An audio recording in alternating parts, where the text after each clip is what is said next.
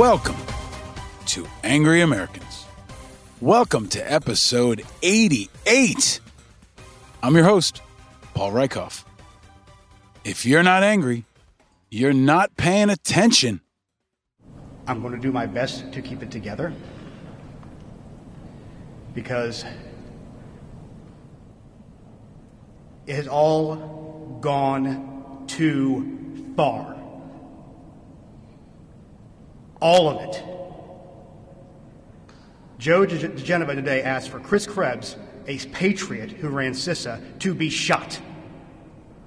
A 20-something tech in Gwinnett County today has death threats and a noose put out saying he should be hung for treason because he was transferring a report on batches from an EMS to a county computer so he could read it. It has to stop.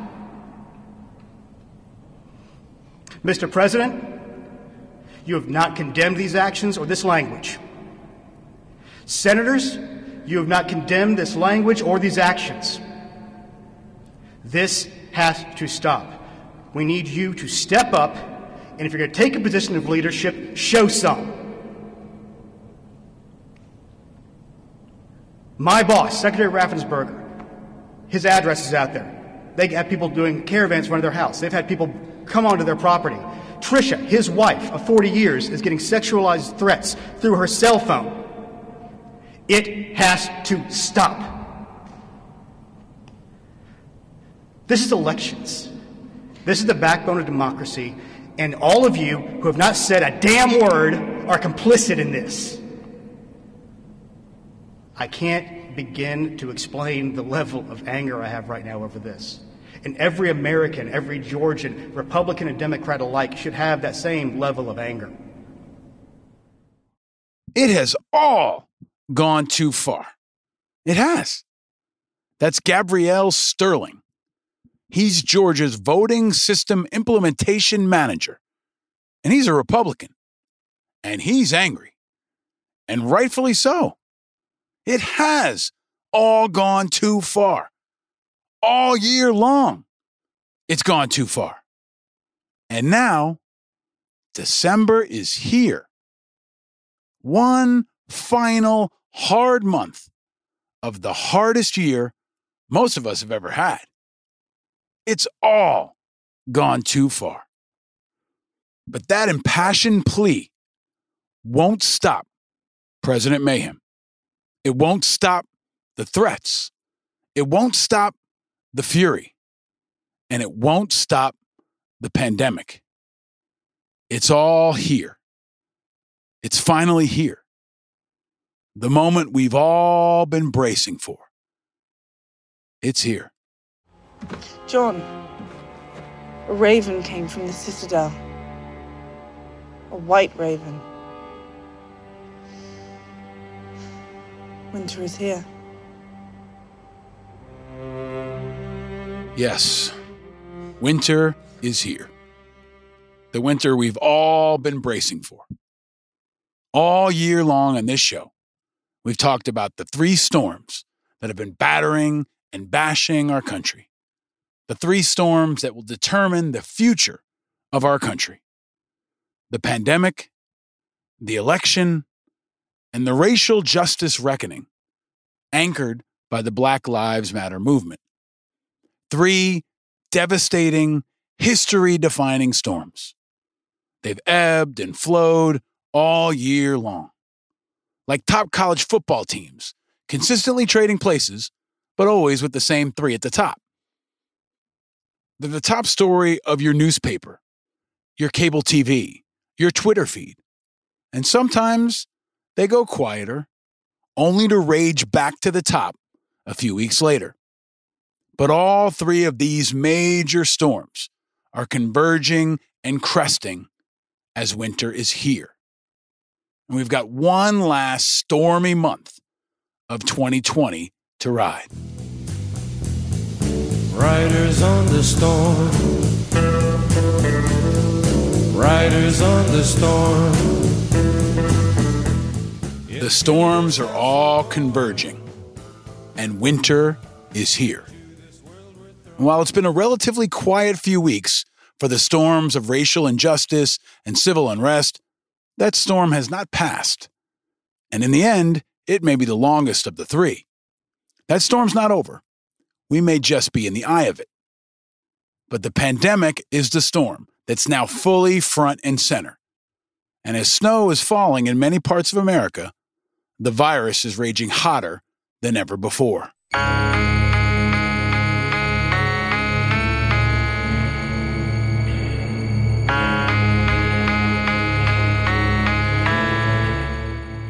This will forever be the winter of the pandemic. The economy is continuing to collapse, hiring is slowing down, unemployment claims are staying at catastrophically high levels. Poverty is soaring, GDP is going down, and could actually fall into negative territory.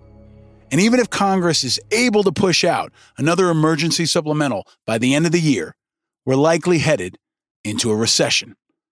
And that economic collapse and our increased national security risk is all fueled by the pandemic and the staggering loss of life unfolding nationwide. And nowhere is that devastation more infuriating than within the veterans community and at the Department of Veterans Affairs.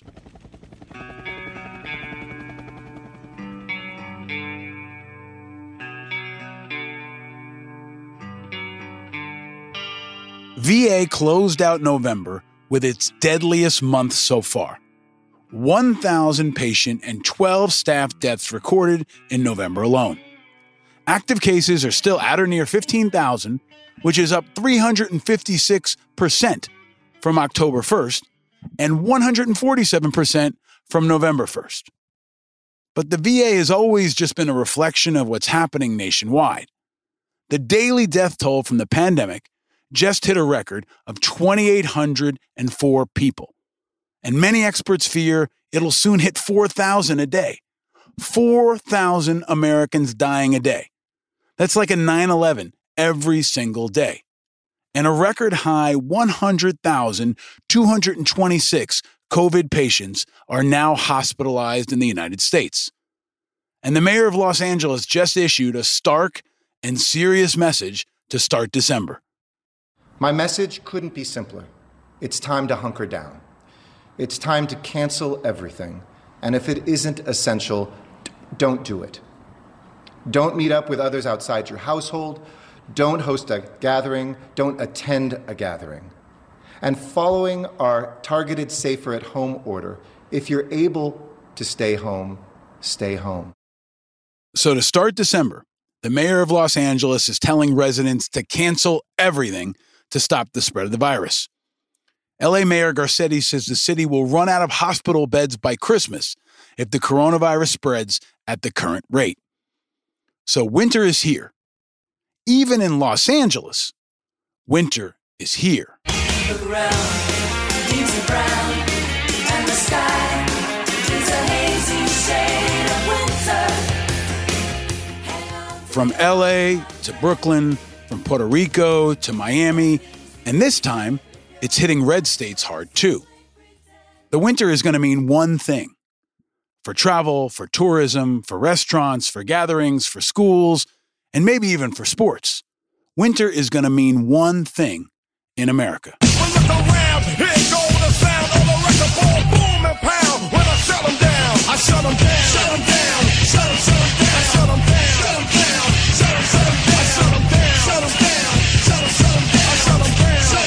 them down. Shut them down, I shut them down. Shut them down. Our friend Chuck D said it. The shutdown is here. Again. And the election storm is far from past. It's wrapped up in all of it. President Mayhem and his allies still refuse to accept the results, declaring clearly and definitively that Joe Biden was elected in a free and secure election by a margin of now more than 7 million votes. And as I predicted, President Mayhem is not going quietly. He's going down guns blazing. Maybe the most destructive political suicide bomber we have ever seen in American history has more than a full month left to wreak havoc and mayhem on our country and the world. And as the weather grows colder, he's firing heat rounds off at anyone and anything, blasting out outrageous pardons, with many more to come, firing shots at enemies and allies alike, with Attorney General Bill Barr becoming the latest target in his crosshairs of friendly fire. And his outrageous, unprecedented, dangerous attacks on the Pentagon are only escalating. This continues to be the most underreported story in the nation. President Mayhem's purge of the Pentagon, his hidden war against our warriors and our Department of War, is only escalating.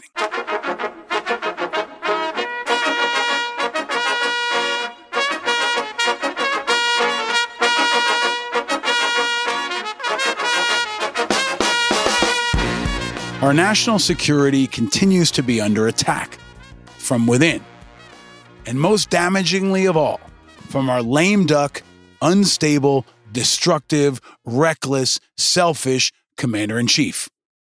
After starting at the top with Secretary of Defense Mark Esper last month, President Mayhem's continued to attack our Defense Department. And another top Pentagon official is out. Christopher Meyer, the director of the Pentagon's Defeat ISIS Task Force since its inception in 2017, has resigned. His duties and responsibilities were, quote, absorbed by the Office of the Assistant Secretary of Special Operations. So Trump continues to chop heads at the Pentagon. And now, he's even threatening to veto the defense budget as the mayhem in the Pentagon continues.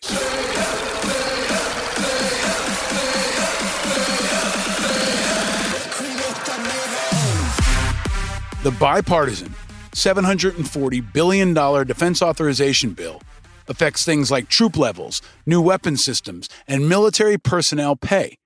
It also mandates presumptive benefit status for Vietnam vets with bladder cancer and Parkinson's. It's a bipartisan, critical bill, and Trump's threatening to veto it. Trump's even getting blasted by Republicans. Senate Armed Services Committee Chairman Jim Inhofe, Republican from Oklahoma, said, quote, if we don't have this defense authorization bill passed by December 31st, our pilots are not going to get flight pay. The kids are not going to get hazard pay. The whole thing will fall apart. It's got to be done. But President Mayhem is threatening to veto it.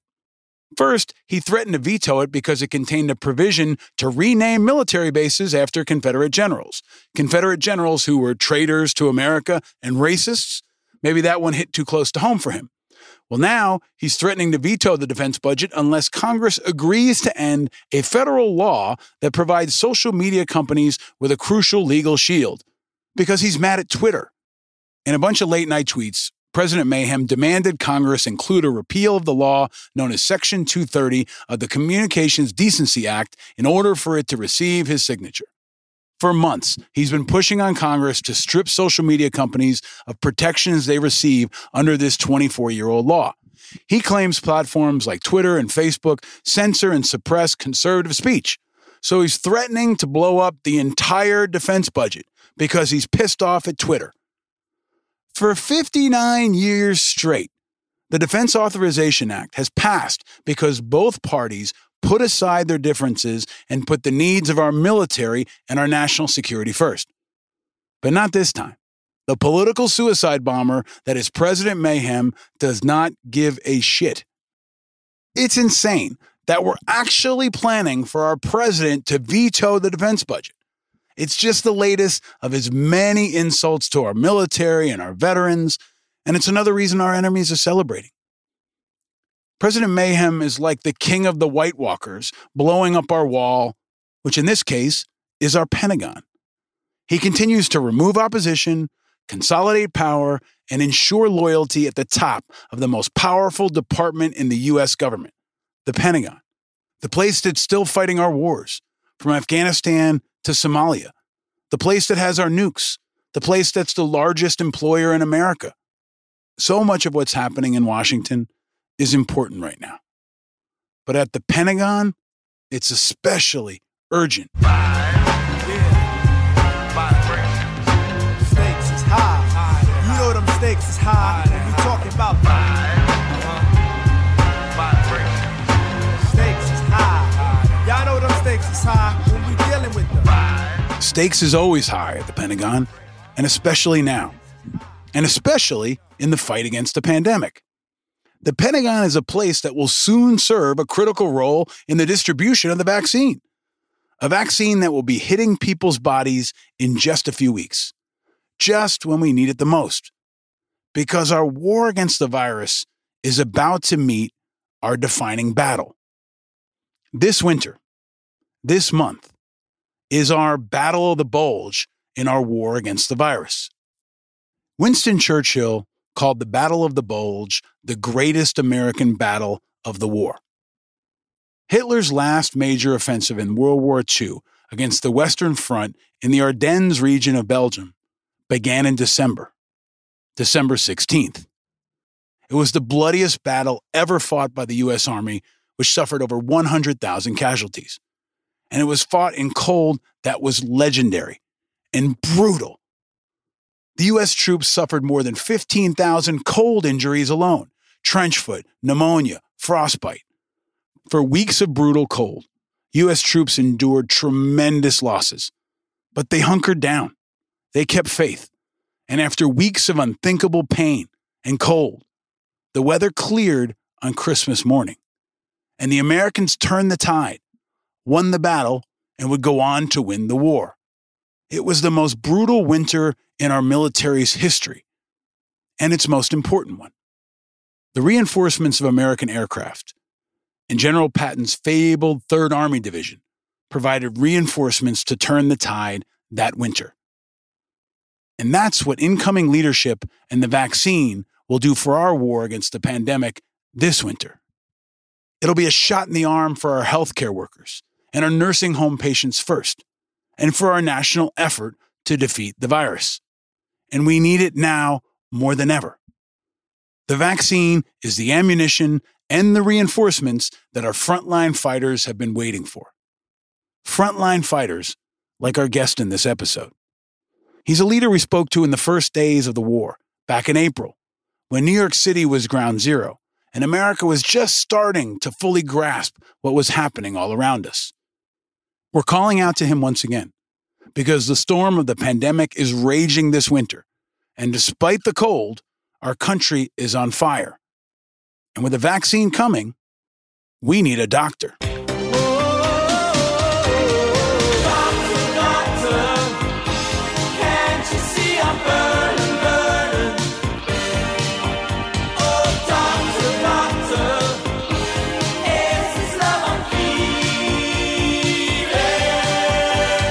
While the weather turns cold, our country is burning with the virus, and we need a doctor to help us understand what's really happening. More than ever, we need the doctors all across this country, and we need to celebrate those doctors. And in this urgent episode, we will talk again with one of those brave fighters in the brutal, expanding war against the coronavirus, a hero who is right now fighting COVID-19 and saving lives, as he has been since March and the earliest days of the pandemic. We talked to him 8 months ago, and he's been fighting the virus ever since. Dr. Paul Hazer is a brilliant and heroic emergency surgeon at Brookdale Hospital Medical Center in Brooklyn, New York, a front line in our global war against the coronavirus. Paul's hospital was one of the first that truly became a war zone. And like the storm of the pandemic, it quieted for a bit, only to come roaring back now. And again, Paul's hospital is a critical battlefield in the war against the virus. In March, it was a beachhead. It was our Pearl Harbor, the first to get really hit by the virus. Now, as the virus has consumed our entire country, that beachhead has become occupied territory. Brooklyn was once Pearl Harbor. Now, it's like occupied France. And we're all part of the resistance. And Dr. Paul Hazer is leading that resistance. The CDC director was talking about December, November, February going to be very tough for this country, because even with the vaccine on the horizon, it's not there yet, so we're waiting for reinforcements in a way. I've never been in battle, thankfully. And I know you've mentioned before that you can't know what it's like unless you're actually in it. And maybe in some ways, the comparison isn't quite the same, but I do feel like we're in the, waiting for the reinforcements, and we know they're coming, but are they going to get here in time, kind of thing? Dr. Paul Hazer is a hero, and a hero that must be heard. Before the fight against COVID-19, he volunteered in Haiti after the catastrophic earthquake. He also served at Landstuhl Regional Medical Center in Germany, the only forward station medical center for U.S. and coalition forces. When he was there, he treated combat injuries and performed the first endovascular aortic graft implementation procedure ever, saving the life of an American sniper who had a piece of shrapnel next to his heart. Dr. Hazer's been on the ground after natural disasters and treating soldiers coming off the battlefield. Now, he's on the forward edge of our fight against the coronavirus, inside one of the hardest hit hospitals in the world. A dangerous place, surrounded by the enemy. But he's a hero that can help you better prepare for the raging storm that is not just coming, the raging storm that's here, as winter is here. And this conversation is a prescription for all Americans. I'm no doctor, but it's a script I'm writing for all of you to help you prepare for what's to come. Thanksgiving is over. And yeah, the holidays are here, but so is winter. And before Santa could load up that sleigh, he's got to load up on vitamin C and anything else that can help him defend against the winter and the rising pandemic. This episode is a super dose of the 4 I's to help brace you for the cold winter ahead. It's a heaping, potent spoonful of integrity. It's a painful injection of information. It's a massive, classic chicken noodle soup bowl of inspiration. And it's a vaccine of impact.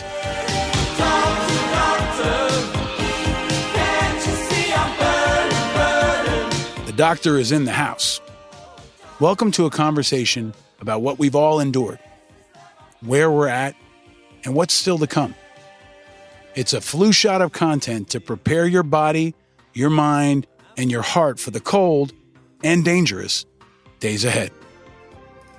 Welcome back to the doctor's office. Welcome to winter 2020. Welcome to Angry Americans, episode 88.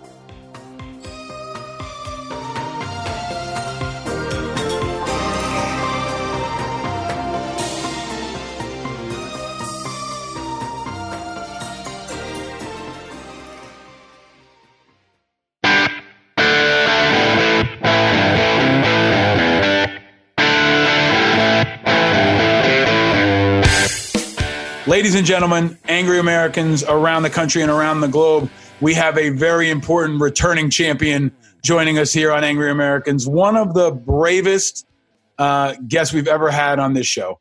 And it's really come full circle.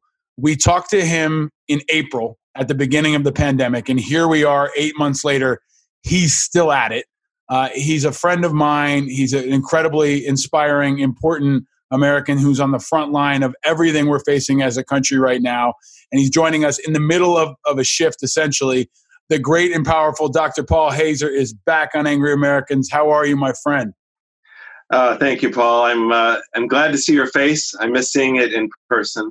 I'm doing well. The family's well. I know you always ask how people are, and we're sort of hunkered down, dealing with the issues of school, no school, part-time school. And I think the New York City school system's gotten things down a little better. So now that we have these apps that seem to really help us as well, although about 8 different sign-ins with different passwords, etc. Feels like it's our own school. And at the hospital where I'm at right now, at Brookdale, it feels a little bit like we're seeing the back end of a hurricane. You had the eye where things really did calm down a lot, and then now we're starting to see it ramp up, and it's frustrating and a bit scary, and but we also kind of know what we're in for, and I think we're also all feeling really badly or empathy for all of the healthcare workers that are on the ongoing, we've talked about it, this is like kind of a war. It's really now they're in the battle, they're in the heat of the battle. And there's this sense of compatriotism, and also feeling like, the dread, almost like a PTSD of, here we go again. So let's start with where you are physically. Can you tell us where you are right now? And for folks who maybe didn't hear the first episode with you, where you are and what you do. So I'm in my office now in Brooklyn at East New York, Brookdale Hospital, part of the One Brooklyn Health system that's being set up. And right now I'm in the hospital itself in my office. So, I'm a vascular surgeon. So this is, my area of expertise is not coronavirus and viruses at all, really. But it turns out that, and something that we didn't see actually even in April as much, is that COVID-19 actually has a tremendous problem with blood clotting. And so we became very involved initially, just helping our nephrologists, our kidney specialists with lines so they could put people on dialysis temporarily, to where we had a lot of patients who came in with blood clots in places that they would never have expected, and really out of the blue. And it became almost a diagnostic sign that they had, even if the tests were negative, we'd say sometimes they had kind of burned through their COVID viral titers in the nose that they would swab, but they had all the symptoms of a sort of this clotting problem that was occurring and is occurring. So that's where I'm at right now, and happy to fill you in on more details. Well, folks who are listening can't see where you are. If you're listening, I encourage you to go to angryamericans.us. You can watch the video of this conversation. But, we always talk about the background, everything that is around you physically. You've got pictures of your family. You've got a Rite Aid bag, which shows me that you've been basically living in your office. But I asked you before, there's a thing behind you that almost looks like a karate mat. Can you tell everyone, what is that? Yeah, I actually I didn't steal it because I'm still, it's here and I'm working on it, but I took it off of one of the stretchers from the emergency room, and I use it for some of the late nights. I just lay it down in my office so I can crash basically there. There's been several times when I've had to come in the middle of the night or stay very, very late that I've wound up actually staying over. So I kind of just set that up. It's supposed to look like a little door, like you don't even realize it's there. So my wife tells me I shouldn't be lying on the floor, as an attending surgeon. But we had also what happened after the first wave with COVID really started to fall off and people started going outside, was that we had over a 200% increase in our trauma, associated probably in part with the whole movement with the Black Lives Matters and the defund the police, etc., that had gone on, and a lot more violence. And so we wound up with a lot more vascular trauma as well. So it's been a busy summer for sure. So you're literally going to, at the point of attack on the two storms we've talked about on my show, the two storms that are hitting, this move for racial justice and civil unrest and COVID, and they're both intersecting at your hospital, right? Which is a place that deals with trauma on a regular basis when there's not a pandemic happening, right? You get gunshots and stabbings and violent crimes and things like that, right? So you're in a kind of a combat zone all the time. It feels like a combat. You got your bed there. I can remember those days of sleeping in the office when I was in the Army. But that cuts to, I think, the sacrifices that you and your colleagues have been making for 9 months, man. 9 months went by like that, right? We were talking with you in the beginning, and Brooklyn was like Pearl Harbor. You were the first wave to get hit. Now you're like occupied France, right? Everything is behind enemy lines. The virus is everywhere. And it's been 9 months. Paul, what is this like for your people? For the people you've been working on, grinding this out for 9 months when everybody was at Memorial Day and Thanksgiving dinners or whatever they were doing, and a lot of folks were hunkered down and doing the right things. But what has it been like for you guys? It comes in waves. There's times when people just, you'll hear a secretary go, I can't take it any longer. This is just making me insane. And then they kind of look back and they go, well, look, we have Zoom, we can FaceTime with people, we can, we have our family. But we've had some losses within our own clinic right around the corner, the chair of the Department of Dentistry and Oromaxillofacial Trauma, who is a terrific guy, 2 weeks ago got sick with COVID, and 5 days later he died. My secretary that I was, in love with, I have her. Your listeners can't hear it, but I can describe. I have this cat cup. She was working from home, and then when she came back in, I don't know that she had COVID or not, but she came back in, and 2 weeks later she died at home. So we've had a lot of losses here as well, and it really strikes you then, and it makes you afraid. It makes you realize, like, I'm gonna, I got my masks, my N95 and my surgical mask that I wear. I always double up, and we take constant care of it. So it's sort of like maintaining vigilance. I guess we're like the people on the watch in the middle of the night. We know we can't let our guard down. Or the consequences can be severe. And, God forbid we can give it to someone else or something like that, even if we aren't going to be affected by it directly. So I think everybody we feel in some ways now like it's shifted. Now it's sort of like, okay, we're in for the long run. And I know I was reading the CDC director was talking about December, November, February going to be very tough for this country, because even with the vaccine on the horizon, it's not there yet, so we're waiting for reinforcements in a way. I've never been in battle, thankfully. And I know you've mentioned before that you can't know what it's like unless you're actually in it.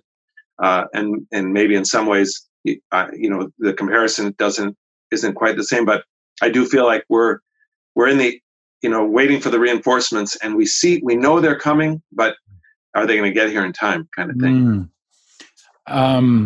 Thank you for sharing so much. I know that sharing these kinds of things is hard too, and you've been very brave about doing that. And I'm grateful for you to tell the stories of your colleagues and these folks that are in the trenches with you. Yeah, I mean, I used to say that there were two things you could never understand unless you experienced them: combat and parenthood.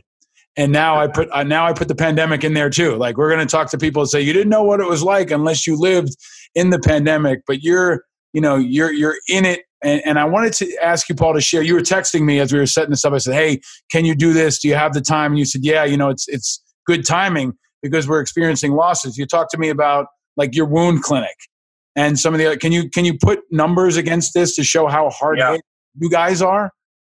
Yeah. So we for instance have been setting up a limb salvage, limb preservation, diabetic foot clinic. And we had one of our meetings set up, and everybody in the clinic that worked there has COVID. So the secretaries, the nurses, the advanced practice nurse practitioner, etc. So that's 4 people, but it affects 20 some people that were going to come in, and it's going to be at least 2 weeks. I mean, we're praying that they don't that they were diagnosed early, that they're getting treatment, that they're keeping an eye on them, and we've seen. I think on Monday we had about 21 patients in the hospital. A couple of days ago, 34, with 34 that they call persons under investigation. And of those, the majority of them are turning positive. So I won't doubt by next week we'll have 80 patients in the hospital. We have an internist who's in the intensive care unit here. So, it does strike home. And makes you realize, wow, this is, you do feel a little bit like, I'm sitting in line in the trenches somewhere, and my partner just got taken out, and again, that may be too dramatic a comparison, but it certainly, it makes you realize that. And, I give kudos to my wife, and the family, because they're very, understanding and supportive. She sends me very healthy foods. We're eating extra pomegranate and green tea and things like that as well. But yeah, your wife is awesome, and we miss you guys. You know that. And what is it? We talked about this before. For the families, it is like being a military family. It's like you're deployed to the front lines, and it's hard on them too. What is it like to be in a hospital where, people are sick all around you. And then, how do you go home? I mean, can you go home? Do you, shower in the hall? What do you do to not bring this home? And how do you negotiate that now? And you've been doing it for months, but what is that part of it like for you and so many others? Because I don't think folks really appreciate how hard that part of it is. In some ways it's become a routine, but and the hard part is almost making sure you don't get complacent, that you don't think, this time I don't need to worry, because that's in the back of my mind. I think always, like, one of the physicians had compared this to glitter, that, the makeup you can never get off. Wow. And that, I think for me and for all of my colleagues, we really have to reinforce that it's very important to keep to the routine. So in some ways it's become easy because it's the same thing every day. It's like putting on a uniform and taking it off. And so for me, I still change out of the scrubs that I'm wearing at the hospital into a fresh set of scrubs. Even still, when I get home, I everybody knows, which is good. The family, even the dog. Yeah, we got a COVID dog too. A little cute little Australian mini dog. And even she knows now that I'm in charge, and she doesn't come over. I go into the side bathroom and I shower, basically do a standing in shower and then change into some fresh clothes, so that there's sort of an additional layer. And I just do that every day, every time I come home, and every time I leave, I'm putting back those scrubs. I get to the hospital, I change those into the work scrubs. So it's been a routine like that. The glitter thing is so powerful. I had actually separately was explaining to Ryder, my son, this week, what a glitter bomb was. And if you think of COVID as kind of like a glitter bomb, right? I mean, it's everywhere and you can't get it off you. It's a really powerful way of thinking about it that I think is probably going to be one of the things about this conversation that people are left with, that'll resonate with them and how they think about it. But let me ask you, Paul, when we were talking in the spring, you guys didn't have PPE. You were fighting to get recognition and support. You were like, soldiers in combat without ammunition and body armor. It's 9 months later. If, President-elect Joe Biden calls you up and says, what do you guys need? Or the American public says, you get 30 seconds on TV. What do you need? Paul, what do you need? I think we are going to need more PPE. We are still scraping along. We found ways to sort of reuse a lot of our PPE and to have it sterilized, kind of put it on a rotation, et cetera. But I do think ourselves and a lot of our hospitals are going to need that. I think one of the main things we really need, that we have discussed a lot, we have high trauma, as we talked about. We also have an incredibly wonderful interventional cardiology group that has one of the best rates of cardiac recovery after heart attack. And our chairman was asking, how can we save these people that have, been shot right across through the heart, right above the heart, or, they come in with major MIs, myocardial infarction, heart attacks, and we have such a good rate. And I was explaining, as we looked at that there's between 14 and 21 people per patient that take care of those patients.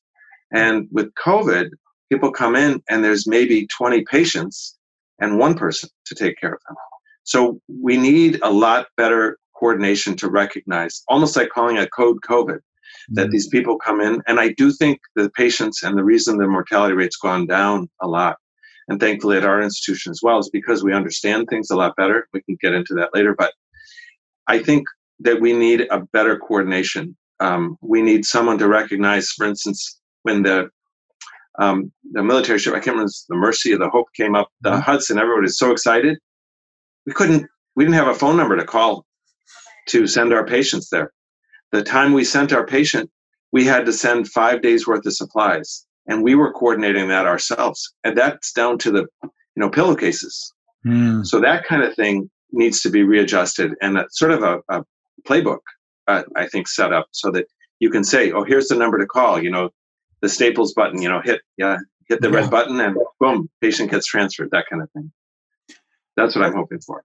That's clarity we need to hear. And it's shocking and outrageous. And, if there's a reason to be angry that is justified, is that you guys still don't have PPE.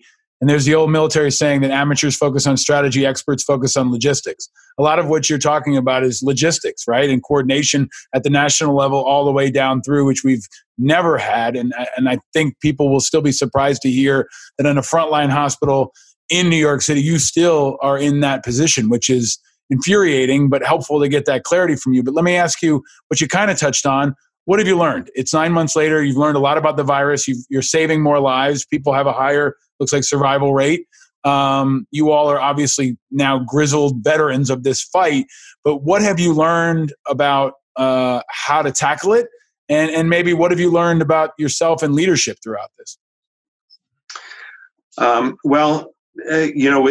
pragmatic things such as putting people on blood thinners quicker and trusting our clinical intuition towards a diagnosis rather than actually having the test positive or negative.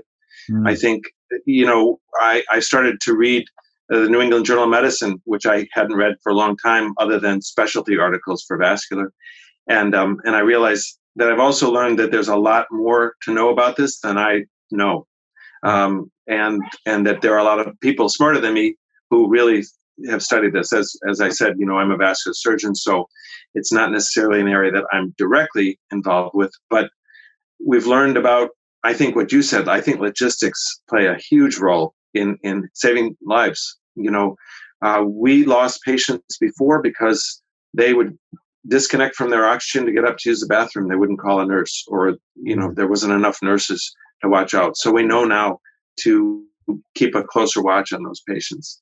And we also know to really avoid intubating patients because that seems to be, in some cases we have to, but we've definitely stretched the limit in terms of that and looked again more at clinical things rather than the numbers, because this virus behaves differently than some of the other SARS viruses had in the past, the MERS, et cetera.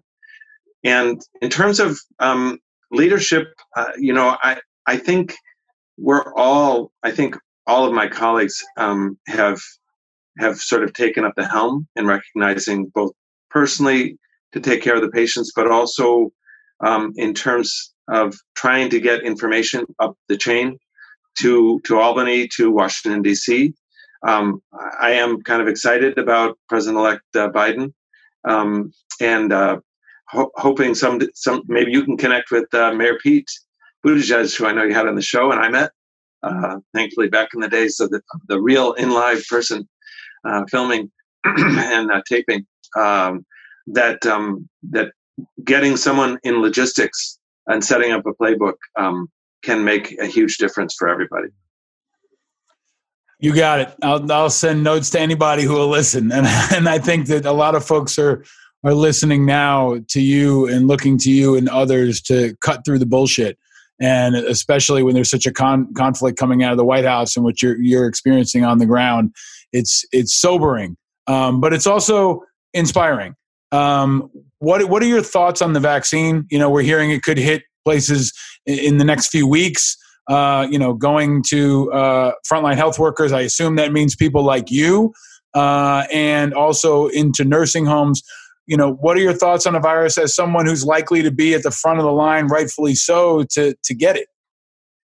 So, it's interesting because I think one of the things that isn't being talked about with the vaccine is actually testing people for antibodies to see whether or not they already have developed antibodies. It turns out I actually have antibodies to corona. And I don't know the titer, but I don't know, therefore, that I'll need to get a vaccine, or certainly I might not be the first in line for it. I think the study's been very good for it's been incredible, actually. And, you can give kudos to even President Trump for the warp speed and Vice President Pence for helping, basically paying the companies to really push this through. And I do think, and I do listen to Dr. Fauci fairly regularly. I think that I trust what he's saying, and also the example he's setting, which the other two hadn't been, about the vaccine and about what its options are. And I think I'll digress just for 1 second to say, it was almost in some ways unfortunate that President Trump got COVID when he did, because he gave this impression that it's not that serious, that, oh, you can get over it. I don't know how much money was spent on the president. And I'm not saying don't spend it, but for 4 different physicians, hospitalized, the very latest, very expensive medications, and very strong medications. And then to give people the impression that, oh, I'm immune, I don't need to wear a mask, even though we don't even know if, even with immunity, you can't spread it. You probably could. You could pass that glitter along, even if it's not going into your own body. So I do think that I'm very hopeful, honestly, for the vaccine.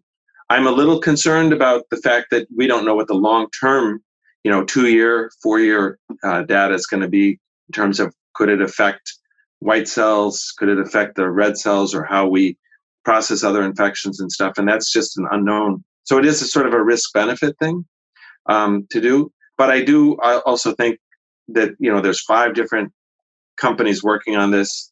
There's some of them that have been actually working on this vaccine at a much slower pace for many years before. So in terms of that, I think that, at least for adults and for the nursing home people, I think there's some hope. That's the question I was going to ask you also, Paul, is what gives you hope?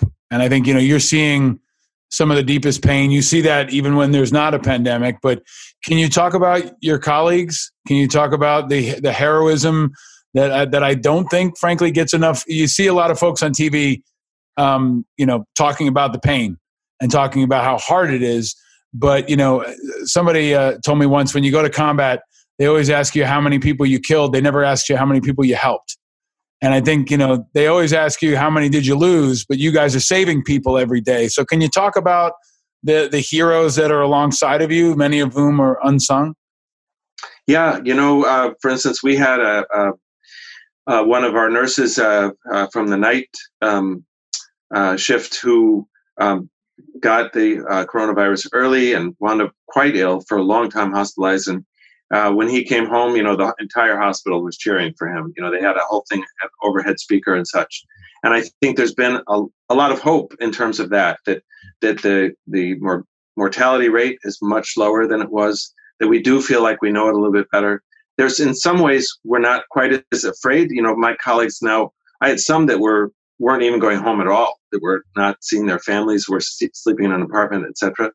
Now I think they feel like, okay, if we follow these routines to keep everybody secure, we can have a semblance of a pretty good life.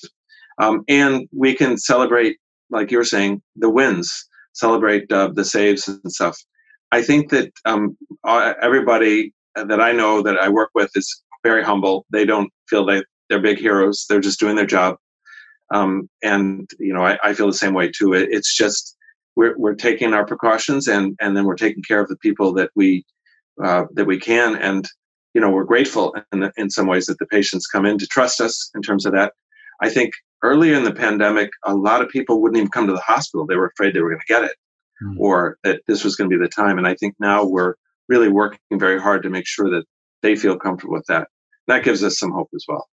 How do you? A lot of the country's feeling burnt out, right? And they feel like, I'm tired of wearing a mask. I'm tired of doing this. I'm tired of homeschool. You're a guy who has more of a right to be tired than pretty much anybody, but yet you keep pushing forward. And, we on this show have been encouraging everybody to hunker down, hang in there, keep driving on. There is hope out there, right? We've got to be really diligent for what could be 4 months, 5 months, 6 months, might be 8 months, but there is a light down there now at the end of the tunnel that we can see, and we can see what the future will look like. We got to hang in and stick together, but it's still really hard. How do you deal with how hard it is, Paul? I think vive la résistance, as you said, we're like the occupied France, in some ways. New York does feel a little bit that way. It's reopened, but not completely. There's still lots of empty restaurants, lots of empty places, and people we haven't seen. So, but as you mentioned, there is the hope of this light at the end of the tunnel. And in some part, what New York went through, and the fact that we were able to really break the curve, as Governor Cuomo said, that gives us hope as well. That if we do the right things, if we shut her down, stay frosty, as you said, that we are gonna break this curve again. And I think we're also, hopeful. I think, between the lower rate of death and the higher rate of save, let's put it the positive way, that we're saving more people. We're seeing some of our colleagues come back to work, still don't smell everything quite right in some cases, but we've had a few physicians who came back after they had, we're pretty sick with it, kind of along the way Chris Cuomo was, where it was really hit them hard and now they're back. So that gives hope. And I think there's this thought that it's not going to be quite as bad as the last time, and that at least we know now, the enemy, so at least we know what to expect in a way.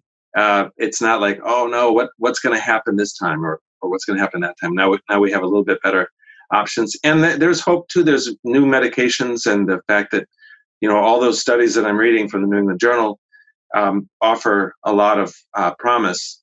And have debunked some of the political reports that came out about what might be helpful and what might not be. You have been exceptionally helpful, my friend. I mean, you thank you for educating our audience. Thank you for what you're doing every day, getting up from your cot behind you and going downstairs. You're going to hang up this Zoom and go back down there now and continue to fight the fight. So you are a tremendous leader. I'm honored to have you as a friend and grateful that you came back on this show as a guest. You represent the best of what your profession and this country are all about. So I just want to thank you and thank all your colleagues. And when you head back down there, tell them "Vive la Resistance," and we've got their back. But we're really grateful for you, man, especially taking time out of the fight to join us. Thank you so much. Thanks for having me, Paul. It's always great to see you. And again, I don't know that I deserve half of what you're saying, but you really do help inspire. And even like the comparison that you gave, that we were talking about before with we're in the resistance now, the occupied France. It kind of helps frame things a little bit for us, and it does give us hope as well. So thank you. I realized you told me I owe you some whiskey, so you didn't get the Uncle Nearest. That's coming your way, okay? And I'm going to find out what happened to your Bravo Sierra gear. We've actually got a new supporter of the show that I love, and I'm going to send you some. Tommy John. It makes incredible clothes for men and women, and they've got these incredibly comfortable men's lounge joggers. They're like the most comfortable pants. I don't know if you can wear them under your scrubs, but maybe you can. I'm going to get those to you. Shout out to Tommy John. But you're going to be our first guest to get a pair of these, and you can rock them underneath your scrubs or on your cot or wherever you go, man. Thank you so much, Paul. I really Thanks for all you do, brother. Stay vigilant and stay frosty. All right. You as well.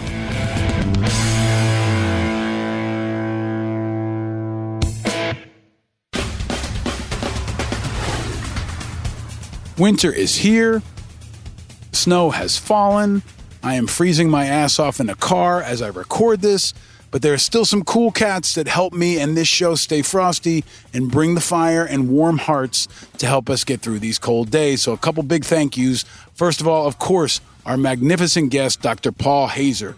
He's a courageous leader and a tremendous patriot, and his amazing wife, Karen, their daughter, Gabby, and all their kids. But my thanks to Paul and his entire courageous team at Brookdale. I also forgot to thank Paul for the awesome chair.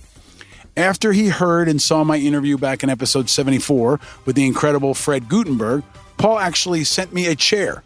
He mailed me a chair, the same super cool red and black video game chair that Fred had in the episode. Paul sent it to me because I said I liked it during the episode. So thanks for that too, Dr. Paul.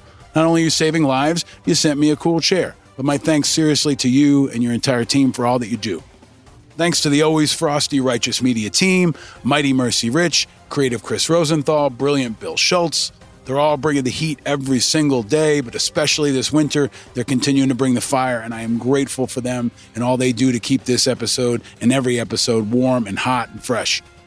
Speaking of fresh, thanks to our friends at Uncle Nearest. They continue to support this podcast, the best premium American whiskey, inspired by the best whiskey maker the world never knew, Nathan Nearest Green. Check him out at unclenearest.com. And thanks to Tommy John. a new supporter of this podcast. They sent me a case of their amazing men's lounge jogger pants. And these things are amazing. I don't even know if I can call them pants because they're more comfortable than anything I've ever put on before. So my thanks to Tommy John. They have a great saying, comfort all through the house with gifts for every guy at the click of a mouse. And they even got some rhymes. For guys, stay at home, forget crowded malls, shop underwear, lounge, and clothing to nestle him bicep to balls. And they got stuff for women too, naughty and nice breathable options to ornament her in softness. I got to tell you, my wife loves this stuff. Underwear, t-shirts, but incredible loungewear. It's kind of like the uniform shop for the pandemic. So check them out, TommyJohn.com. My thanks to the team at Tommy John. Paul Hazer and all of our guests are going to get those new amazing men's lounge jogger pants. They make a great gift. Speaking of a gift, every week we continue to bring you a gift of a new episode on Vice TV of While the Rest of Us Die. Episode 3 ran this past week, called The Enemy Within. It was another powerful episode, episode 3 in the series of 6. And if you missed it on Vice TV or online, here's a taste. On the next, While the Rest of Us Die, we think FEMA exists to keep us safe. But it's really there to protect itself. You cannot call it a natural disaster unless you believe that it is in fact natural for a government to neglect its citizens of color. It is a cataclysmic failure on every level. While the Rest of Us Die, Secrets of America's Shadow Government. A new episode, Monday at 10 on Vice. In the latest episode, we went from major disasters to civil unrest. And when the shit goes down, the vast machinery of a system that's there to protect its citizen fails its most vulnerable. We dug deep into Hurricane Katrina. And if you missed it, Jamil Smith is so good and really, really important. You may remember Jamil Smith of Rolling Stone from back in episode 46 that I did in February. We recorded it in Los Angeles at Crooked Media headquarters. Jamil and I had a red stripe, but he's a reporter, an activist, a storyteller, and an incredible rising voice on politics, culture, race, and more. But we had a hard-hitting conversation that was the middle of Black History Month back in episode 46 that you should check out. We were talking about race and our racist president, and we talked about why so many people in this country are angry with good reason. We also talked football, beer, and we predicted why Bernie Sanders wouldn't win.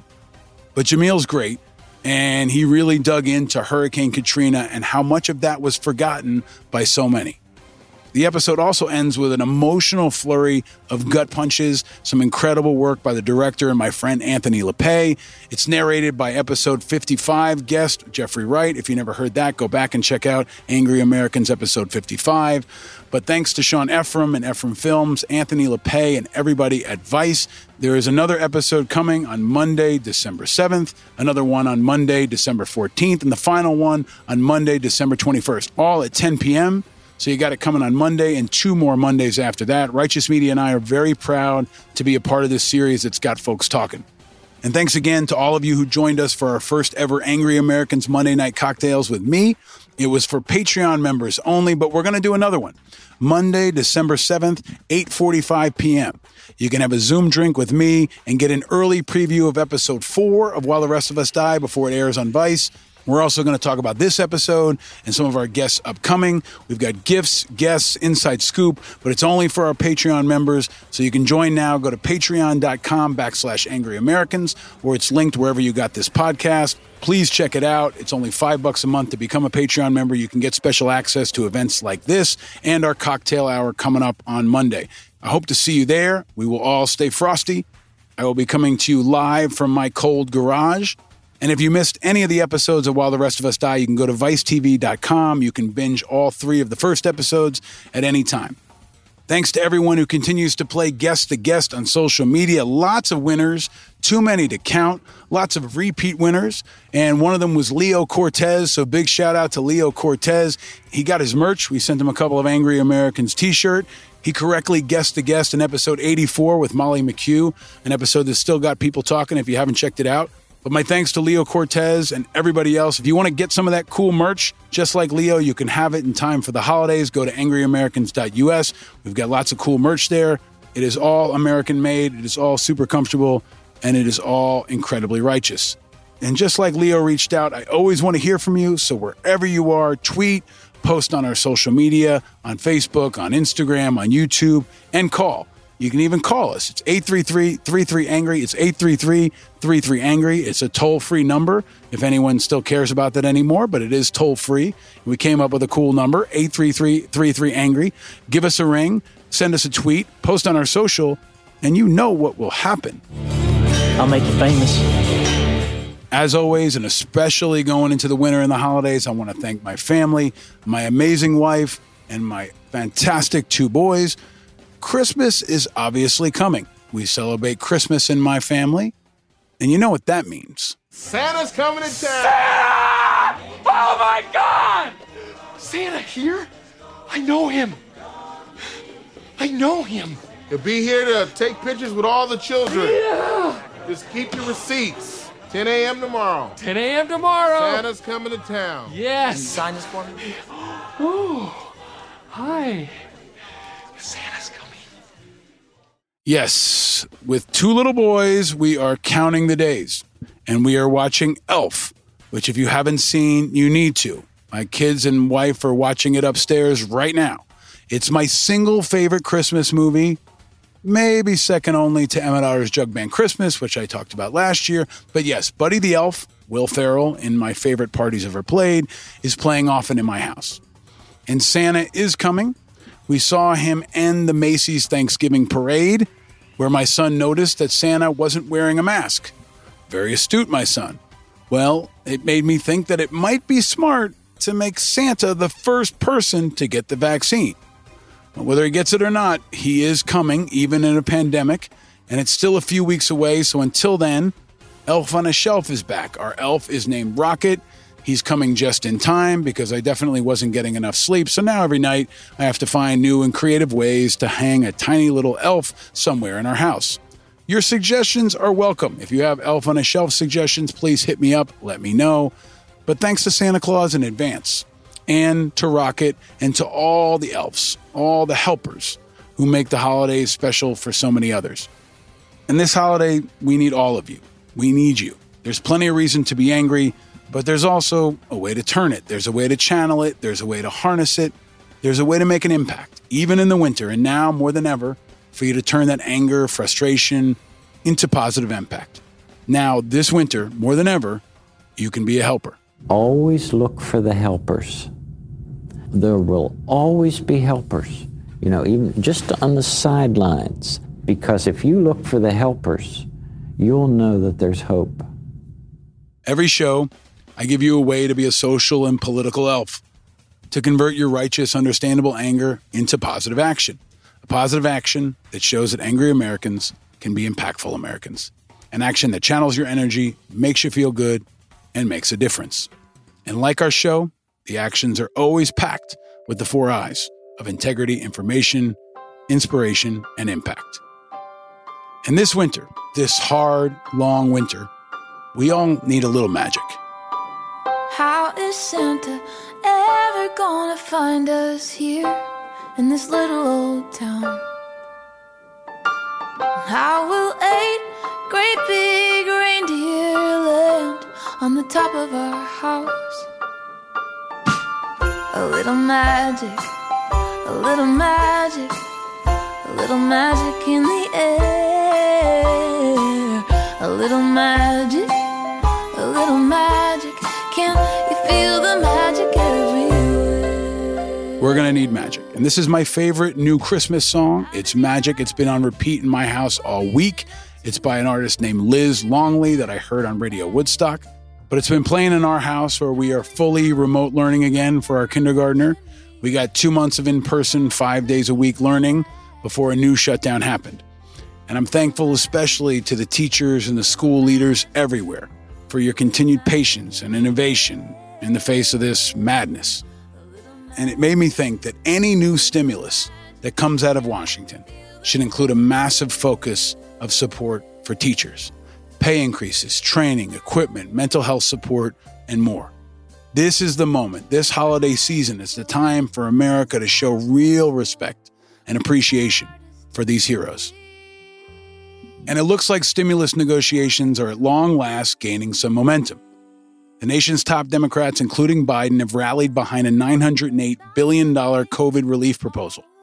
It's got growing bipartisan support, and it's going to include $300 a week in unemployment aid, money for small businesses and vaccine distributions, and more. It would not include a second stimulus check, which I hope we can get through early next year.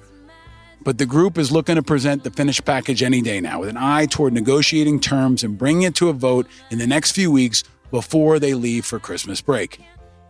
So House Majority Leader Steny Hoyer and Senate Majority Leader Mitch McConnell are looking to set their sights on December 11th as the day to pass another coronavirus stimulus bill. That's also the same day that funding for the federal government would run out. But we need this stimulus. America needs this holiday gift. We need a little bit of magic, and you can help.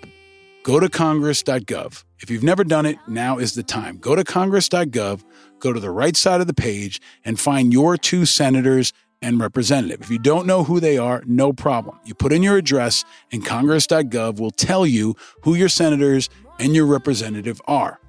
And this holiday, give the gift of action. Call them. Call them and demand they pass a stimulus this year. Our country, our economy, our sick and dying, our helpers cannot wait. They need help now. They need a stimulus under their Christmas tree this winter. It's how we can all be helpers. It's how we can all say thank you and give people hope this winter. And maybe get something to work in Washington again, which would truly be a Christmas miracle and would truly be magical.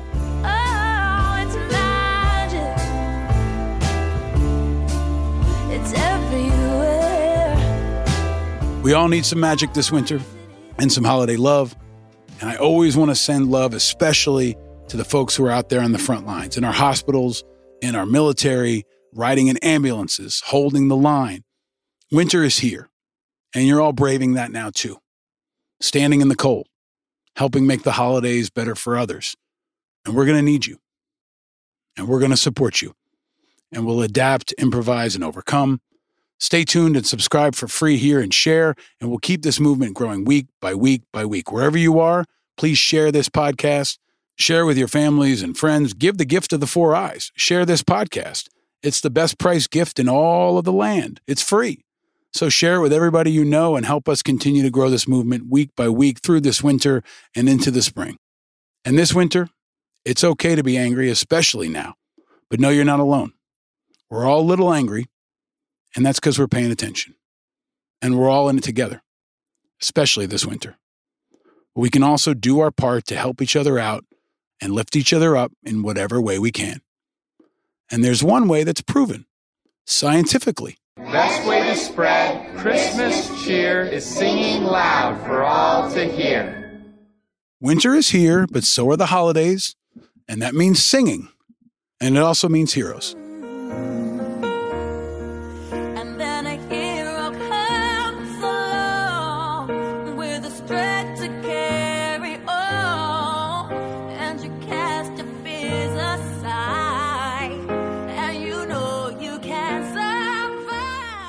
And of course, it means Mariah, lots and lots of Mariah, but it also means heroes. And it's a special time for the heroes to step up. Heroes like Dr. Paul Hazer, but also everyday heroes. That means all of us doing our part. That means you. This winter, more than any other time, we need everyone to be heroic. Whether you're a doctor on the front line, a teacher in the classroom, a teenager pushing through online school, a veteran in a nursing home, or a concerned citizen just doing your best to wear a mask, wash your hands, and keep social distance. And by projecting kindness in this especially hard winter. America is a country of ordinary people who do extraordinary things. And America is still a country of heroes. That means all of us. This winter, the hero truly lies in you. I'm your host, Paul Rieckhoff. Thanks for listening. This winter especially, stay frosty and stay vigilant, America.